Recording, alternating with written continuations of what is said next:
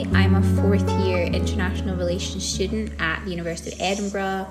I'm just from Glasgow, so nowhere exotic, unfortunately. I started joined the Noisy movement probably last February, and then met Lizzie. So yeah. I'm Lizzie. I'm a fourth year English literature student. I'm from the San Francisco Bay Area, so a little bit further away than Emily, but I'm the secretary of the Noisy movement, and like Emily, I joined last January when they were, advertising it and asking for people, and haven't really looked back and got to meet Emily. So what kind of is the Noisy movement? What do you do? It's mainly a platform for people to come to us and who sort of want to raise awareness about societal issues, and we'll give them the help running it up, setting it up, and ideally we'd be wanting to run big fundraising events. So an open mic night was what we had planned in March, but obviously that got cancelled due to COVID.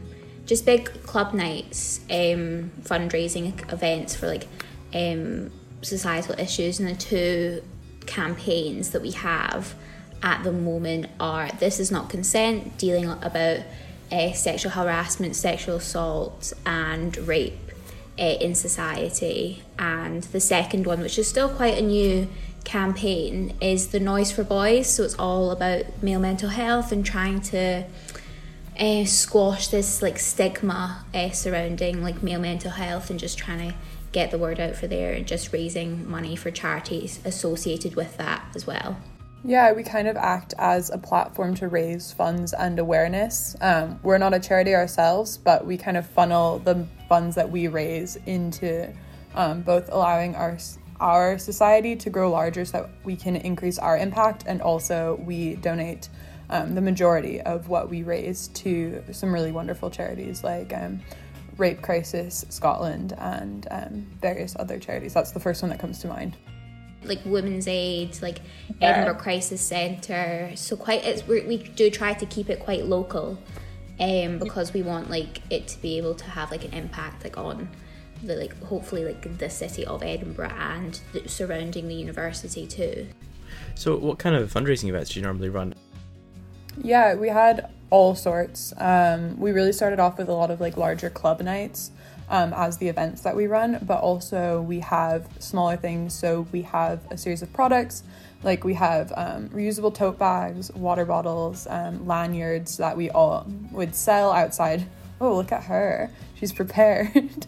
That we would sell outside of the library. We now have them available online just because, nobody's really at the library. But so we would do that. And then we also started to branch off into different events. So we were looking to run, like Emily said, we were looking to run an open mic night, which would have loads of different really fun events, as well as kind of a more sporty fundraising with different sports teams and a really wonderful group that does exercise for mental health called Bound Fitness. Yeah, one of the biggest events, I suppose, that was supposed to happen would have been in April, and it was the Balmoral Ball with the Ancients, and we basically had done a collab with them, and it was supposed to be this huge event, to get more word about the Noisy movement, but obviously COVID happened and that was unfortunately cancelled. But hopefully in the future that event can happen again. But it was, our events are usually quite big, but obviously we've had to adapt in what we do. So I think we're going to try and do small, little fundraising events, but as often as possible with sports societies, other societies at the uni, with societies like Girl Up, Sexpression, those sorts of things. So yeah, it's mainly doing big collabs is also a huge thing that we do. So how has COVID changed things? I mean, obviously there's you can't run events, but how has it changed society kind of differently? How do you interact with members and stuff? We usually just do Zoom meetings now. So we'll have 2 monthly meetings just over Zoom, and one of them will probably be the more formal side of things, like this is the direction, like what we want to go down this month, like these are the goals that we want to achieve this month. And then the other one is mainly just sort of like a committee, like informal event, like maybe like a pub quiz, like we had a scavenger hunt like around the flat, and like our events coordinator Ishbel, she arranged this it was actually a pretty good night. She just arranged this big like games night, which we were able to do over Zoom. But yeah, we're still like trying to like adapt to it all, because usually we'd be able to sit in a big room in Appleton Tower in the evening and just like sit and just like all collab and talk with each other and just get stuff done. But yeah, no, it's going well so far. I think that a lot of societies are facing the issue that it's very difficult to kind of like draw in new members when, you know, you don't have the ability to go to the pub after your meeting just to like meet each other and to make friends with each other. So it's definitely something that's been difficult to overcome in a lot of ways, because you don't have the same things, and it's difficult for a lot of people to adapt, because it's just the way that Emily and I are both fourth years, and so we've just been spending 3 years of our lives doing things one way. But, you know, the pub quizzes are fun, and we're hoping to, you know, draw in new members with whatever we can be doing. Yeah, our social media has definitely really helped drawing in new people, because without obviously like the physical virtual fair, freshers fair happening, like we didn't we sort of noticed that there was a lack of like, I don't know, engagement with the society on like the virtual fair that they ran, because I think usually the girls in the old committee found that people would just be wandering around the hall and they come across like, because our logo and our brand, like I think it really, really does stand out and people would see it and look about it. But I think unless you're following us on like social media and like you're friends with us on like Facebook, then you wouldn't really know that much about what we do. So our social media, we've really, really trying to make that reach out to a lot of people and doing more posts, and hopefully that will attract some new members. But yeah, we've had quite a few new members join at the start of the year, which has been ideal. So we just need to wait and see what's going to happen after Christmas as well. So yeah. And that's when Emily and I joined, because after in January you're like, oh my gosh, I've done nothing during first semester, it's time to like find 12 societies to join. And I think that'll be the time when we can really, you know, find more people who want to make a difference and want to join us and have fun, because we do that too, I promise. So what kind of draw the two of you to the society in the first place? Yeah, I mean, it's kind of what I said. I got to January and I realized that, you know, I was looking to do more than kind of just sit there and do uni and like go out with friends and stuff, that I wanted to join more societies. I wanted to really get involved. And the Noisy movement came up as something that a friend had shared as something to join, and I decided that, you know, I would go along to the meetings. And I just kind of like, I guess I just kind of like rolled along with it, and then somehow I'm here and I'm secretary, and I feel like that's kind of, but it's been such a good journey, and it's really been something that I'm so pleased to be a part of.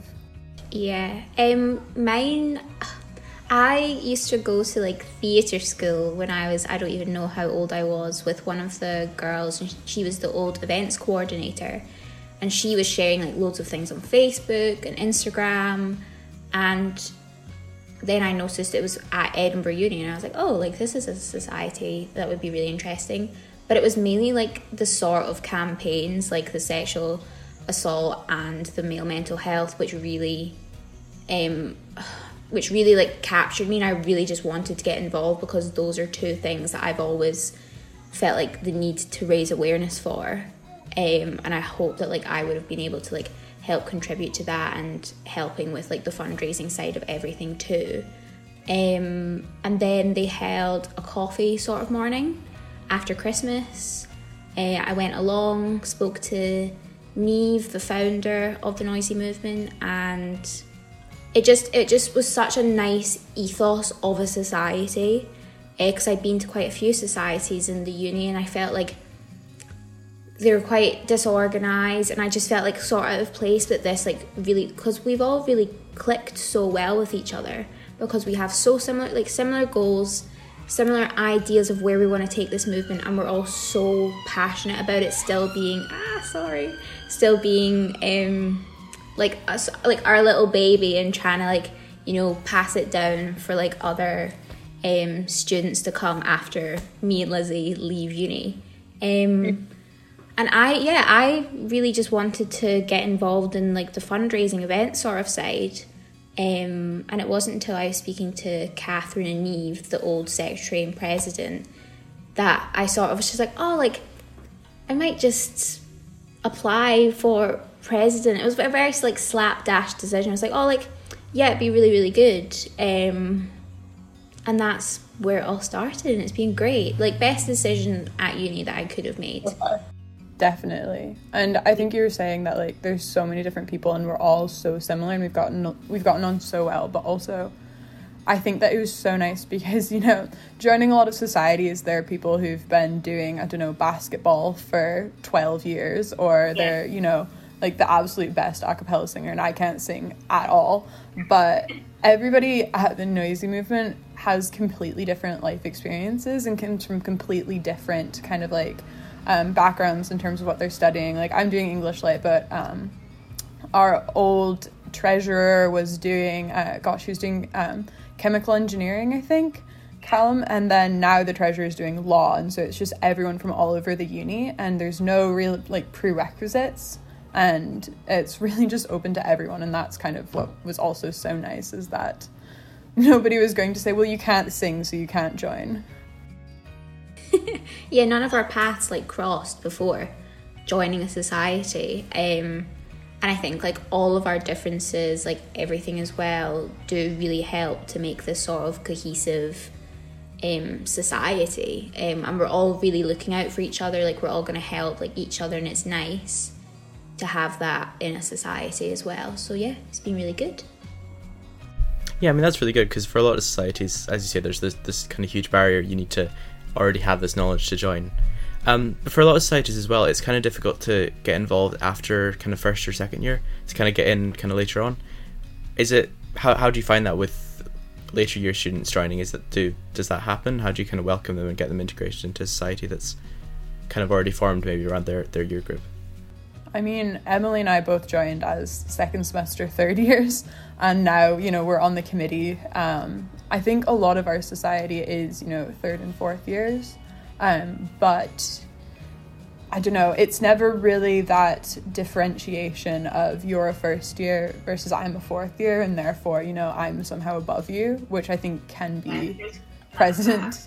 So it's never really, I don't know. To be honest, half of them people I couldn't really tell you what year they're in, but in a good way. I think not in an I don't know them way.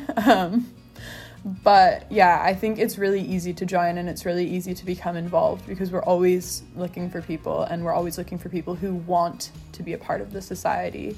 And that's, I think, what's key, is just wanting to be there rather than, you know, being in one year or another. Yeah, because I feel like from just like personal experience, like first and second year for me, because I didn't really have a sport like society that I really wanted to join, I would be like, I don't know, I would dip my toes in quite a few societies, but nothing like would ever make me want to stick at it. And I feel like third year you sort of have an idea of what your interests are, what like you'd really, really like to do, and Noisy Movement just seemed like ideal, because you're raising money for charity as well, and you're raising awareness.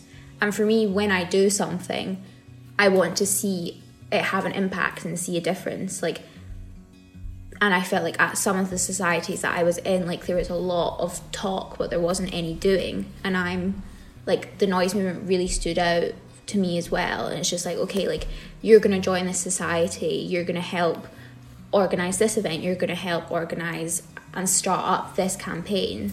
And that was really like the most appealing thing for me to do as well. And it's just, yeah, worked out for the best, I think. I think from the moment we joined, we had the ability to be a part of the society and to make a change. There was no holding back, and there was no like, we've been doing this for 2 years, you guys are new. It was very much like, we're all doing this together, delegating roles to everyone, and it's just worked really, really well. Within a month of being a part of it, we'd both worked on planning events. We both had been, finding people and using what we could offer to the society, and nobody was ever like, okay, but you've only been here for a few months, so you should probably just follow my lead. It's continued on like that, because everybody has something to offer, and we're never gonna say no to that. That sounds really nice. I do want to circle back to the campaigns you have. It was 2 campaigns. Have you kind of closed off any campaigns, or are these the 2 that have kind of been ongoing since the start? No, they're still ongoing. There's still quite a lot of stuff that we'd like to do with the campaigns. The Noise for Boys campaign that we have, like the water bottles for, that is still relatively new. It started up probably October 2019.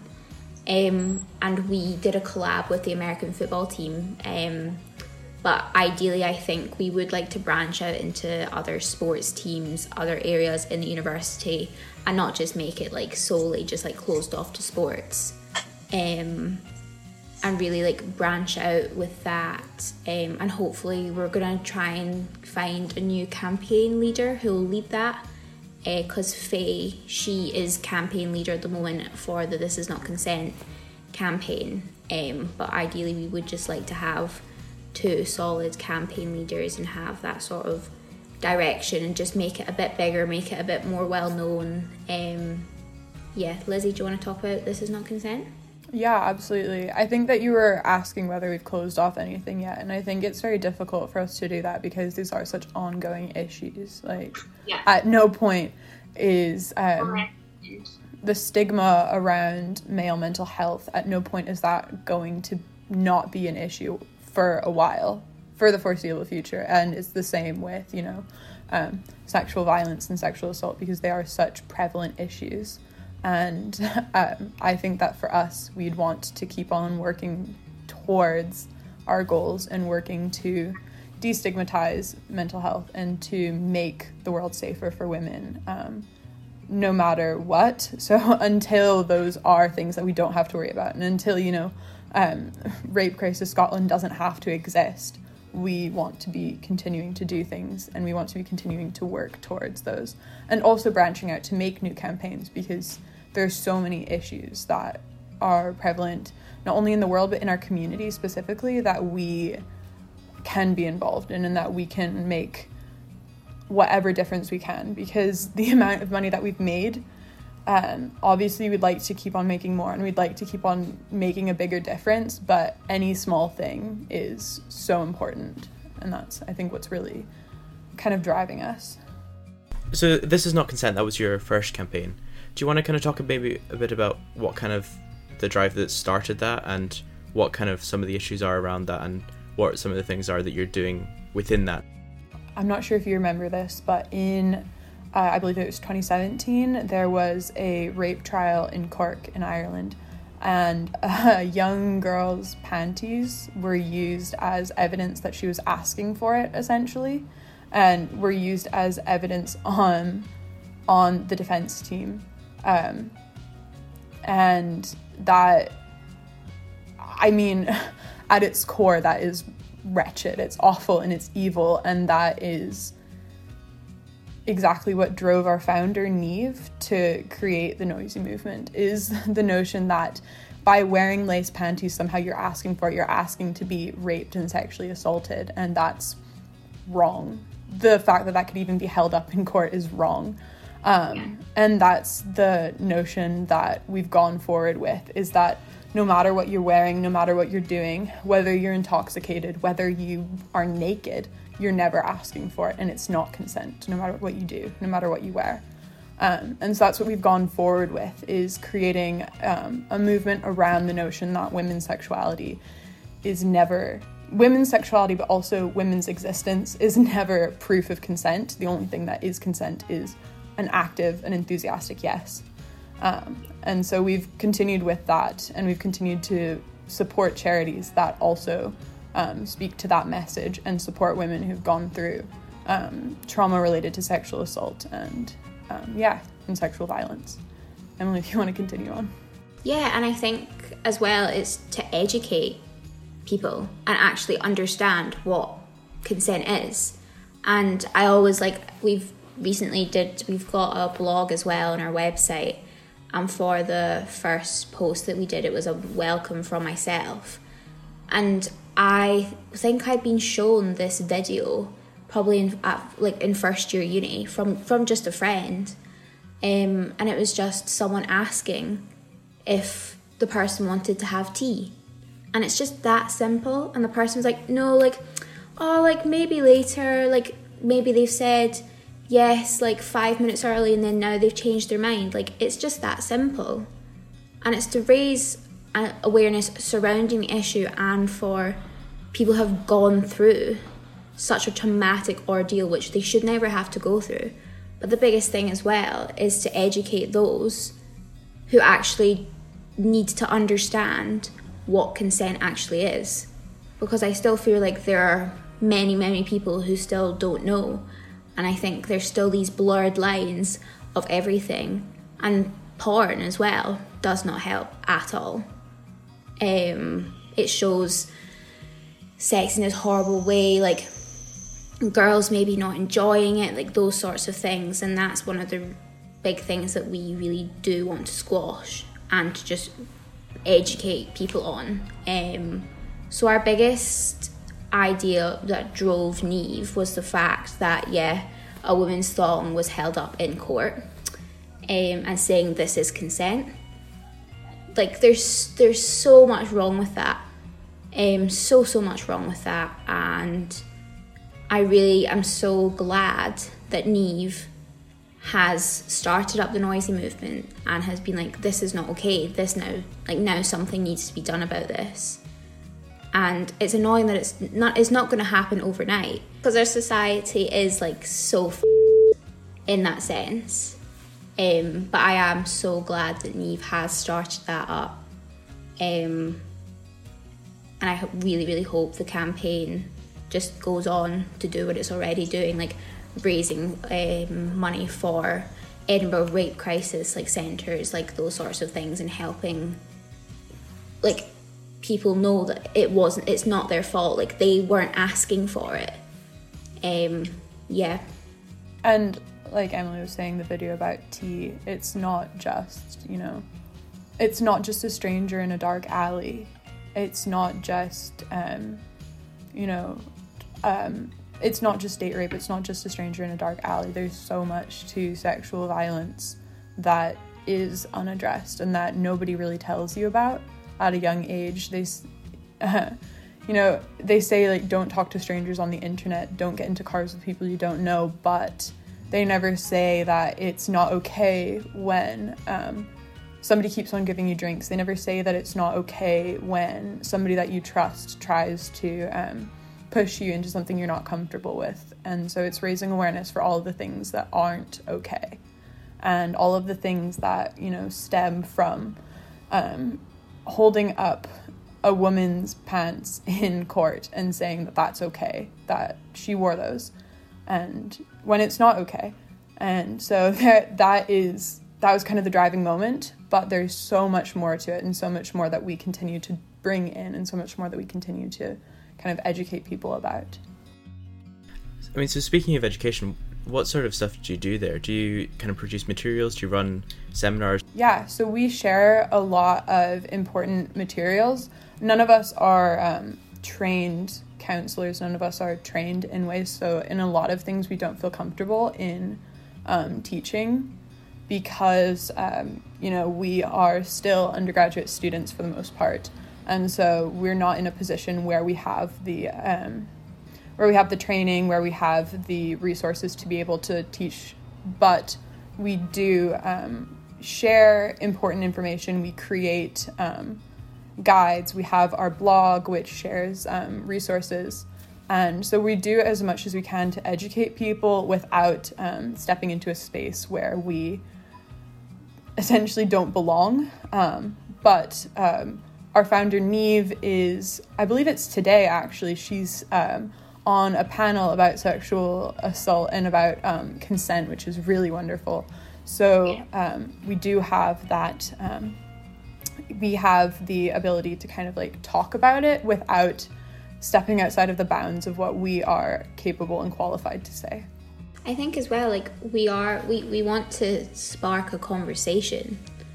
We want the campaign to be sort of a conversation starter, and to actually people to maybe see the tote bags or see like the messages we put on social media and be like, well, yeah, that actually wasn't okay. Like right. I wasn't okay with that. And I think it is to just spark a conversation in people, and maybe like have that conversation with friends, like see if they've had another like a similar experience, be that in a relationship with a stranger, like absolutely. And if one person changes their perspective on consent, on mental health, and if we're able to have one person say maybe it's not okay that this is happening, or maybe I want to learn more, that's phenomenal.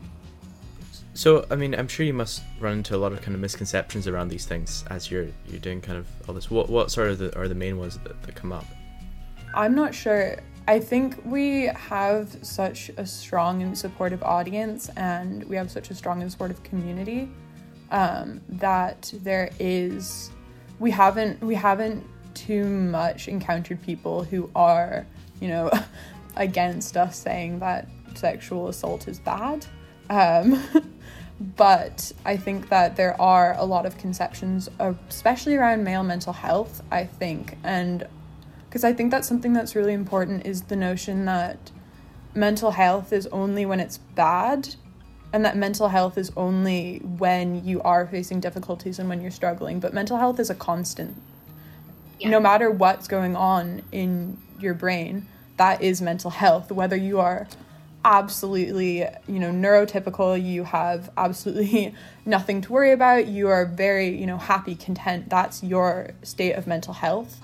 But I think that people only want to deal with mental health when there is a crisis and when there's something going on, whereas it's a constant state that we're in. And I think that that's something that a lot of people often forget, because you say, how long have you been dealing with mental health?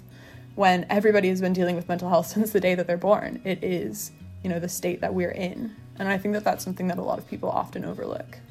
Yeah, I think the biggest thing that we want to discuss with like the mental health campaign is the fact that you look after your body, you go to the gym, you stay fit, but what are you actually doing mentally? Like, are you listening to yourself? Like, are you maybe waking up a bit late and like feeling quite anxious? And are you listening to your body? Are you listening to what your brain's telling you? Stress as well is a huge thing, which people are just like, oh, I'm just stressed. Yeah. And they're not actually sitting down and being like, actually, like, what's making me stressed? Because you can say, oh, uni work's just making me stressed, but there could be a lot more going on. Like, you could feel a bit disconnected from your friends. And I feel like at the moment as well, with COVID and everything and uni being online, a lot of people are feeling very disconnected and isolated. And I think letting people understand that it's okay to have a down day and not beat yourself up about it. And then we really want to just squash this saying like, oh, just man up. Like, okay, and we want to try and prevent like people going down this horrible cycle that they feel like they can't really speak about their like mental like health issues, and people just need to listen to themselves, take time out for themselves. And like, we've not really had that many misconceptions. I think like the biggest one is probably, I think a lot of people will maybe think that we are this society which is quite what's the word? Be like quite, like really quite like radical and quite aggressive with what we want to do, but that's not the case in any way. And I feel like people in the past have maybe seen our like logo and have maybe like shied away from it. But yeah, I think that's probably our biggest like misconception that we've had. Yeah, absolutely. And I think it's just, you know, the context of what we're doing, and also, you know, the fact that we have run events like club nights and stuff before, but that we're more than that we want to raise awareness, and we're raising funds, we're doing all of these things rather than just creating fun nights out for people. I think that's important. In terms of your other campaign, what was it called again? The Noise for Boys. Yeah. So where did that kind of stem from? Do you find there's a real difference in talking about mental health between men and women, or what's the kind of impetus there? I think there absolutely is. I mean, for me, if I say I'm feeling depressed, I'm feeling sad, then my friends oftentimes, you know, it'll be a question of like, oh, what's going on? How are you? Like, what can I do to support you right now? And, you know, if I am going through something, it is so natural for people to kind of support me, and it's natural for me to cry and to deal with that in my own way, and to look for coping mechanisms that are really healthy and to not suppress my emotions. Although, you know, obviously not everything is done perfectly, and I'm not always, you know, dealing with my emotions and with my mental health in the best possible way, but there is that space in which I can. And I think that for a lot of men, that's not the case. I forget what the exact statistic was, but, you know, the majority of men who have attempted suicide said that they didn't feel that they could talk to other people about it, that they didn't feel that other people would listen. And like Emily said, there's the saying, just man up about it, you know, just stop crying, don't be a sissy, don't be a baby. Because poor mental health and having emotions is so inherently associated with femininity. And that's not the case. We're all human and we all experience emotions. And so to say that men aren't allowed to is just, it limits them and it's harmful. And I think that that's where this stems from, is that men are so limited in the range of emotions that are acceptable for them to feel. And oftentimes things will channel into anger, they'll channel into unhealthy coping mechanisms. You know, people will maybe drink away their feelings, and that's just, it's not healthy. And, you know, drinking it can be a great social activity, but when it's filling up a void that's filled with lack of resources, then it becomes an issue, as an example. I feel like as well, like if you look at the increasing statistics of suicides amongst young men, I think that says everything. Like majority probably felt that they couldn't speak about it. They didn't really have anywhere to go because it was seen as this like sort of feminine thing to have emotions and to have feelings. And they've just felt like, oh, okay, like I'm not normal. I shouldn't be feeling like this. I shouldn't have feelings. Like I shouldn't be feeling anxious or have a panic attack like on the train. And I just think if you look at these statistics among young men, it just tells you everything, that there clearly is an issue and a huge stigma around that topic and that subject. And the campaign really does want to show people that it's okay to just feel like you're worthless, but come and talk to somebody, like come and speak to people about it, and understand that like you are going to have emotions, and maybe this is why you're having this emotion, and show people why, instead of people thinking like, oh, it's something wrong with me, I'm the weirdo. And it is really just to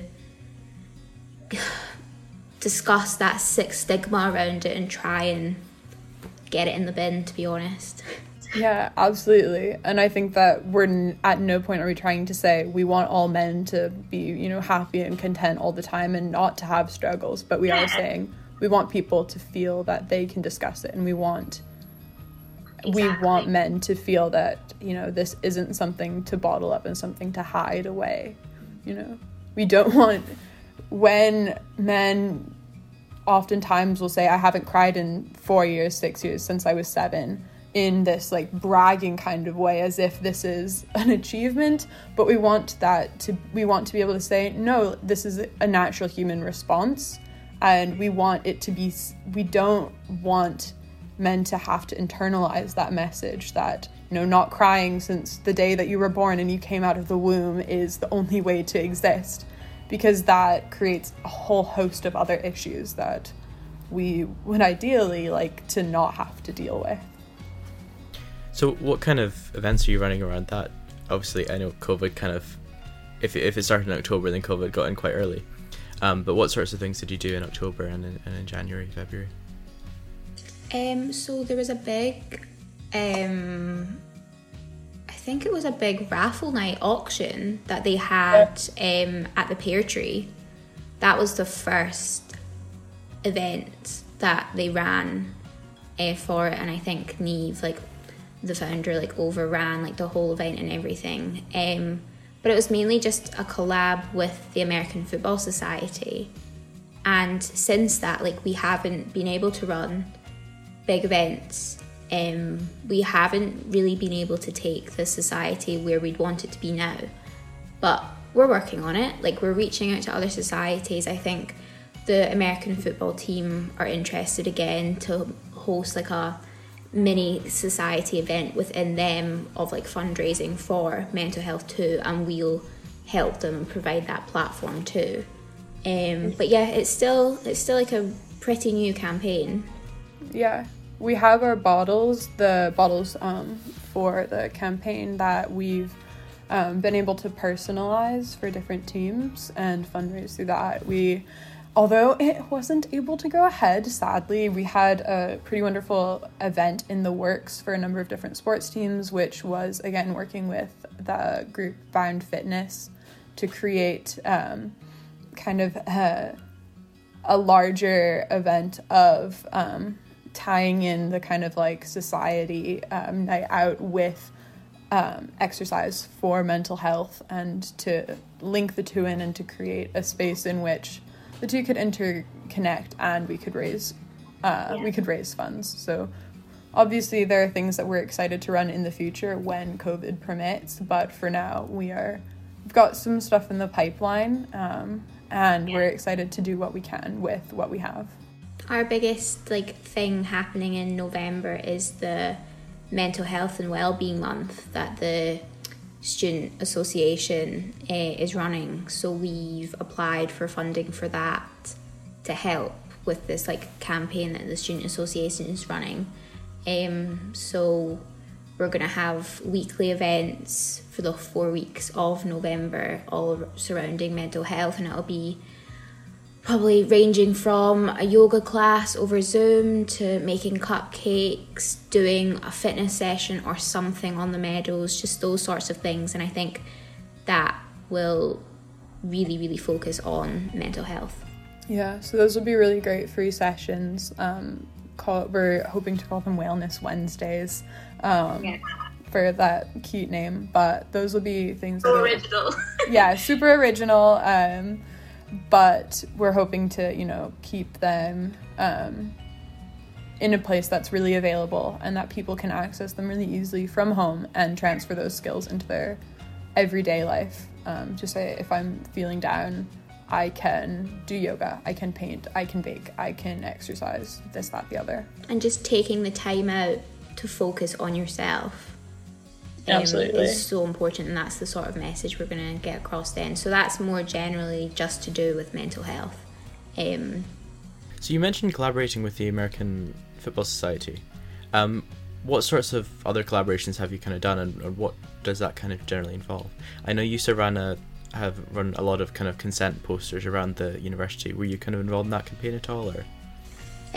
We've done. I don't know if we were involved in that campaign. No, we weren't involved in that at that point. We've collabed with Girl Up. So we ran an event with them as well to raise money, and I think the earnings of that, or like the profits of that night, was split in half, and both of us picked as a charity which we wanted the money to go towards. We've got something in the works at the moment, hopefully, which we can't really talk about because it's still in the process of everything. And yeah, Girl Up's been our biggest, and Femme Fatale. Yeah, that was one of our club nights that we ran. But yeah, we've been working with different sports teams with Girl Up. We've been working with other groups that aren't necessarily kind of the type of society that we are, like the Ancients, who we're working with for our Balmoral Ball. But obviously we're very excited to work with anybody else who has similar goals to us and similar ways that they want to kind of encourage the university community to get involved. So if anybody wants to work with us, we're very keen. Hit us up. Hit us up. Yeah, we've got social media. These kind of issues, around consent and mental health are kind of big issues in the world right now. There's a lot of talk about them. How do you kind of see yourselves in that global conversation? I think obviously the biggest thing in terms of consent is probably the Me Too movement, but I'm sure there have been comparable things with mental health. Where do you kind of see yourself in that? Yeah, absolutely. That's a really great question because, we don't have that global reach yet, but we do have the community aspect, which I think is really important. Like we were saying, we do work on a community level with our charities, and we work with people who you can actively see what they're doing in the local area. So when you do attend our events, you know that what you're doing is going to people in your region. And I think that it's wonderful to have the global Me Too movement and to have larger groups, but oftentimes where the funds go, it's not going to reach your local area and it's not going to reach people that you care about when they need it. So for us to be raising money for people, you can see what's happening and you can see the impact up close and personal. And I think that's really important for us because I think that on a global level, there's so much happening. And for us to try to join that would be more noise.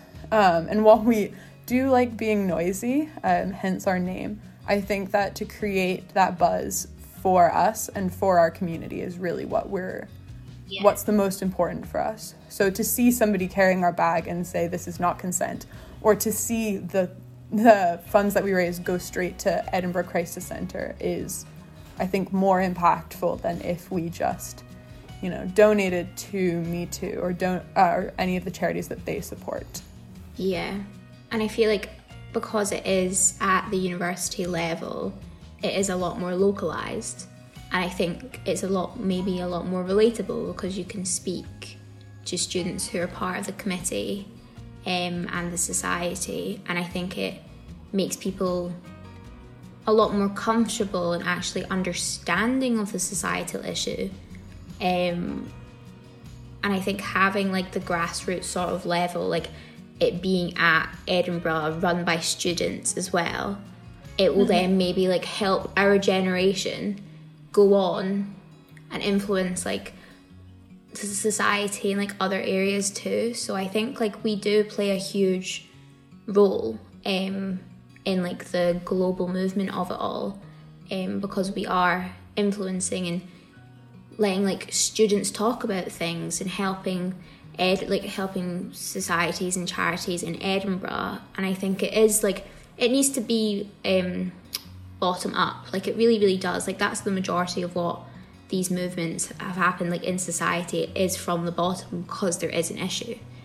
And I think because it is so localised, a lot more people are willing to get involved because there is that sense of attachment and relatability. So, and I think we also make it fun because as much as the people in our society want to actively make a difference and want to create those events, for a lot of people there isn't that push. And so when we do make it an enjoyable event, when we make it a club night, when we make it an open mic night, when we make it a raffle night for the American football team, it becomes something that's approachable and that people can do easily and can just say this is a night out, but feel good about it because they are raising money for important issues. And so I think that in that way we're involving people who might not have done it on their own. We're involving the people who aren't going to go to the coffee meeting because they want to be involved with a group that's raising awareness around sexual assault. But if we make it this palatable format, if we make it a ball where our raffle prizes, which are really wonderful, are then translated into funds for really excellent groups, then people who wouldn't necessarily be involved, the people who aren't going to be attending the marches, the people who aren't going to be posting on Facebook and Instagram, they're the ones who we get to, have that small piece of awareness added on. And I think that piece by piece, that's what really creates people who are involved and people who want to become involved. So you mentioned the Edinburgh Crisis Centre, I think. What kind of other local charities do you work with? We've done Edinburgh Women's Aid, Edinburgh Crisis Centre. For the open mic night, we reached out to a charity actually based in Glasgow about human trafficking and sex workers. I'm looking it up right now so I can have a complete list because off the top of my head I remember absolutely nothing ever. Rape Crisis Scotland, Scottish Women's Aid, as well as 24/7 Edinburgh Crisis Centre are the three that we have worked with the most heavily in our area. And then we're also looking to do joint events with other groups that aren't necessarily charities, but do offer similar kind of services, such as Nightline and things that are in the university community. So in terms of the university, do you find the university itself provides much support? Because obviously these aren't issues unique to just student societies. The university itself does do some things around this. Do you find they help, support, are welcoming of your efforts? To some extent, I think that they provide funds, and with prompting will also provide information and resources. So we do have a small amount of funding from a pot for our November welfare events or wellness events. And, there's also, we're able to go through USA to discuss different issues that happen and book rooms. So I think that the university gives as much support to us as they would to any other group, but obviously from our perspective, they could always be doing more. So I think our founder, Neve, she's now the VP welfare, isn't it?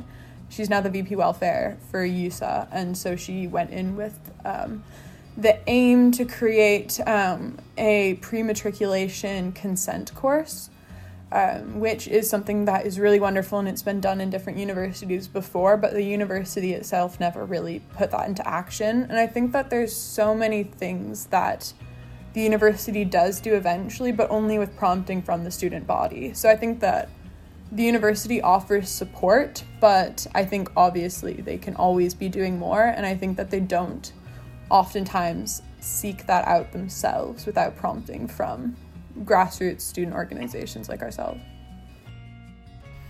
So a pre-matriculation consent course, what would that kind of involve?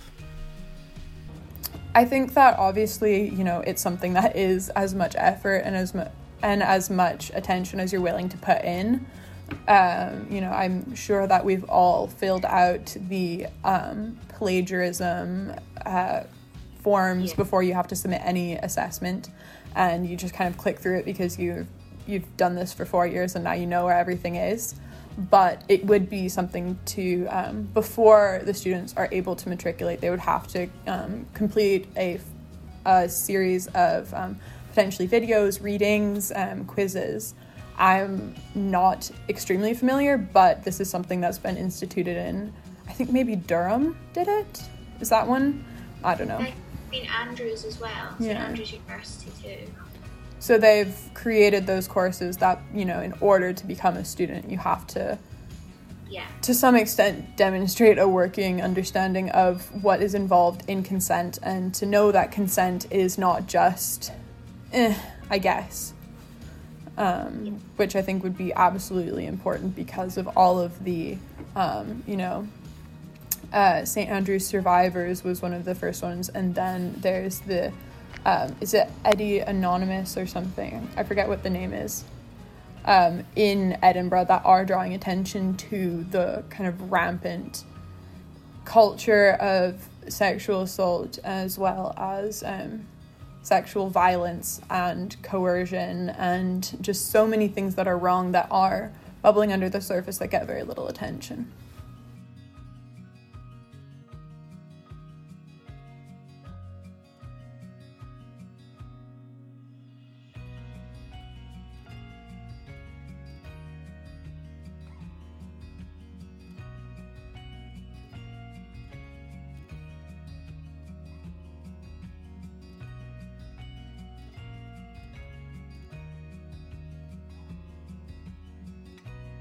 Any kind of final things you want to close with? What kind of would you say to a student thinking of joining?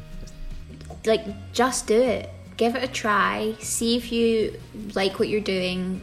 Like, don't be scared to join. Like, we're all in the same boat together. Just, like, come along. Our meetings are pretty fun. They're not intimidating in the slightest. And just, like, try out different sorts of societies. Like, me and Lizzie, like, we both joined and knew that this is the society we wanted to join in third year. So I really just want to stress that, like, just come along, just see how you feel about it, ask questions to people as well, and see what you'd be able to do as well and what you'd be able to contribute to the society. So you do feel like you have a purpose within that society, and that's what we really want to create within our society. If someone's really interested in events, we'll make sure that Ishbel, our events coordinator, is working really closely with them. If someone really wants to just help with, like, the outreach and, like, social media side of thing, then you'd be working really closely with Josie. And if people just don't really have that many interests but know that it's a society they want to be involved in, we'll make them feel so welcome as well.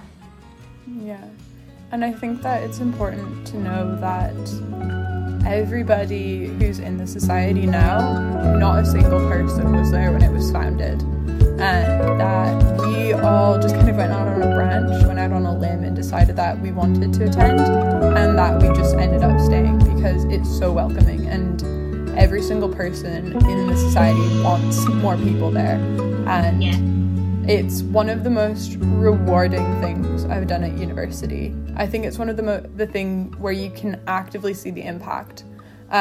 When our treasurer Hazel actively donates the money that we've raised, you can see everything that you've done coming to fruition, and I think it's absolutely phenomenal. And I think that even if you come to one meeting and you decide that you hate all of us, we're boring and mean, then, which won't happen, that won't happen, I promise. Even if that happens, then you've tried something new and you've realized it's not for you. But more than likely, my hope is that we will be welcoming, that people will want to join us because it's fun, it's rewarding, it's welcoming, it's friendly. And also, on a completely unrelated note, we are hoping that more people who are not strictly female identifying would be excited to join, because at the moment that's something that we don't have that perspective, and we would love to have it. So if someone did want to join, what would they do? Do you have, I assume you have social media, do you have kind of meetings that run weekly or things like that? What would they get involved in? So if you just, like, message our Instagram page, and one of us will just let you know, add you into the platform that we use called Slack. So that's where we run, like, all of our society, like, communications and everything. And we'll probably usually have 2 meetings a month. And within that, if there's other projects going on, we really do encourage people to meet up themselves and, like, do Zoom calls and everything. But yeah, just reach out to our Instagram if you have any questions. Just ask. Like, if you're still unsure about what our society actually is and what we're doing at the moment, honestly, just slide into our DMs and just get involved, honestly. Also, if you have anything that you want to do or anything that anybody wants to do that we can facilitate and that we can provide a platform for, we are so excited about that, because this is a space that everyone can make into their own. Our Ju, who does all of our graphic design, she really took it upon herself to kind of make it this cohesive, beautiful brand. And Jasleen, who works with her as our co-creative team leader, she made this phenomenal website for us, and she runs the blog, and that's everything that they were so thrilled about and that they wanted to do. So if you want to start a new campaign, if you want to run an event, if you have ideas, we want to make them happen. That's the biggest thing what our society is. Like, we really just want to help people maybe get a campaign like up and running, and we'll be able to provide that a platform, that following for it to sort of launch as well. So yeah.